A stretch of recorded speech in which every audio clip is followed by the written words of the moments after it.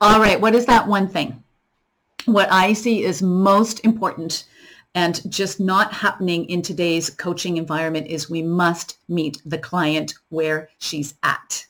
What do I mean by that? I mean on three fronts. So first of all, nutritionally, we must meet the client where she's at.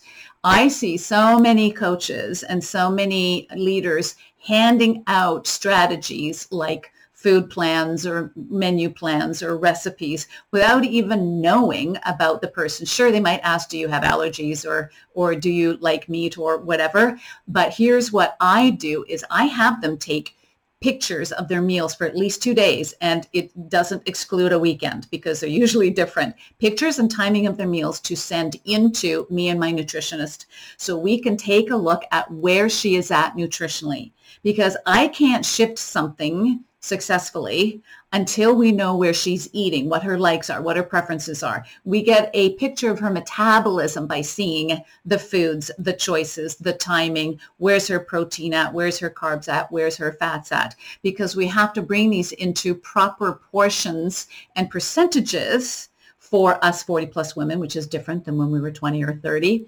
But I can't move it at a certain speed because it could be too much. So it really is about understanding where a woman's at. And if she's only eating once a day and then I try to get her to eat 4 times a day, it might be too much, guys.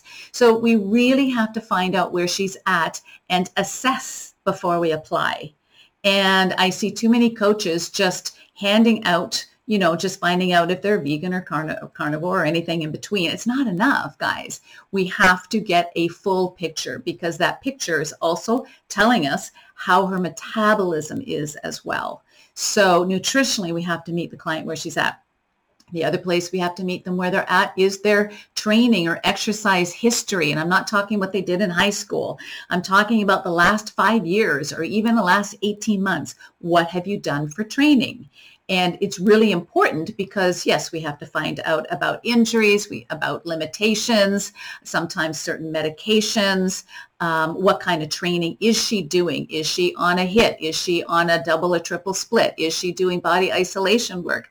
Is she doing circuit training? It all matters. Because if you're just saying, well, this is the thing that works for women our age and this is what you need to do, then you're not taking into account her body and her biology and her biochemistry and her musculoskeletal system, her cardiopulmonary system, all those things that we need to look at so that we can move her through to the place where her goals are. What are her goals? What does she want from her exercise program?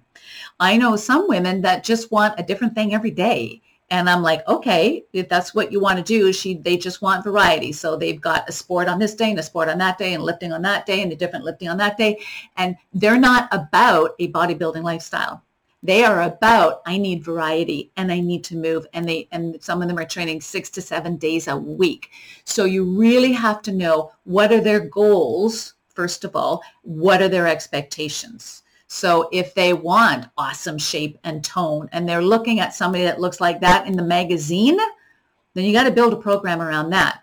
And if you're a running coach, then you likely won't know about how to build a body that might want to go on stage in competition and vice versa.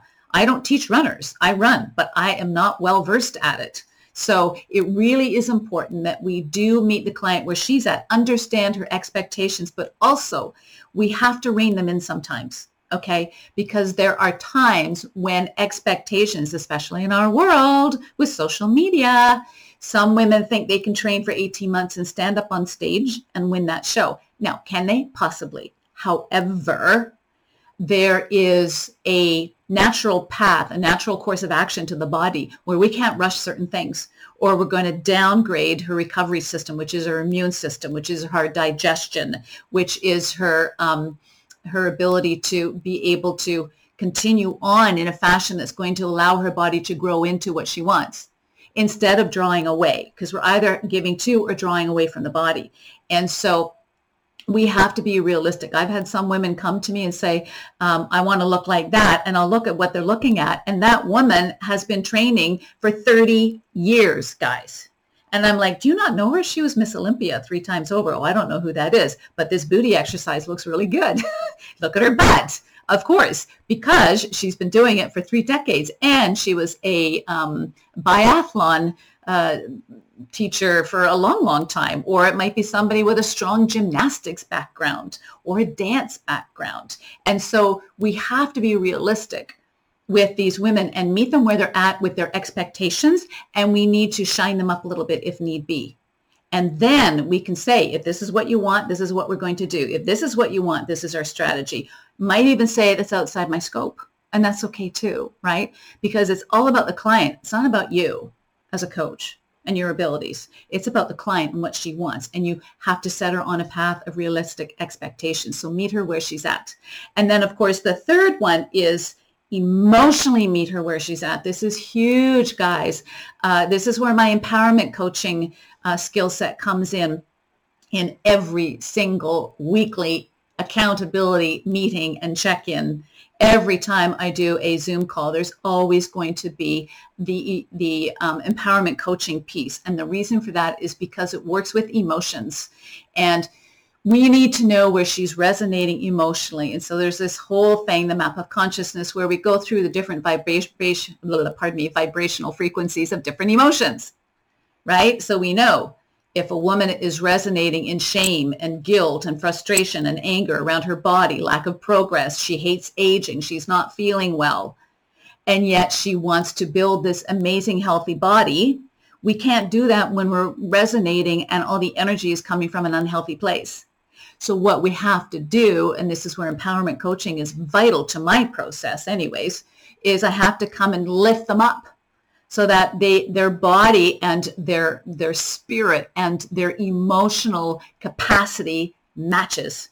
Because if it doesn't, there's going to be resistance. There's going to be fall away. There's going to be lack of motivation, lack of willpower. Those are just disconnects with emotional integrity and emotional intelligence. That's all it is. And so understanding what drives her. Is there a drive for, this is another thing where we look at, is she a perfectionist? Perfectionists can be easy to train, but really hard on themselves. And they often have some of the most intense health challenges because they're go, go, go, go, go. Their standards are so high. And if they don't reach it, rather than just partway being able to manage it, they go down the rabbit hole. I know that one well. I'm a recovering perfectionist.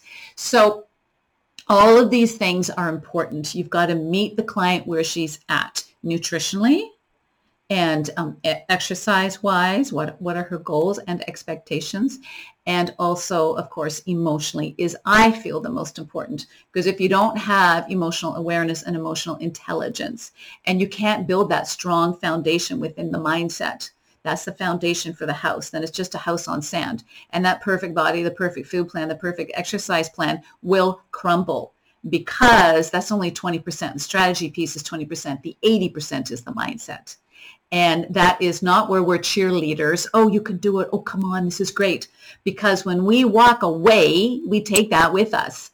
This is where it has to be internally driven, but it has to be taught because so many women are checked out from their emotional landscape.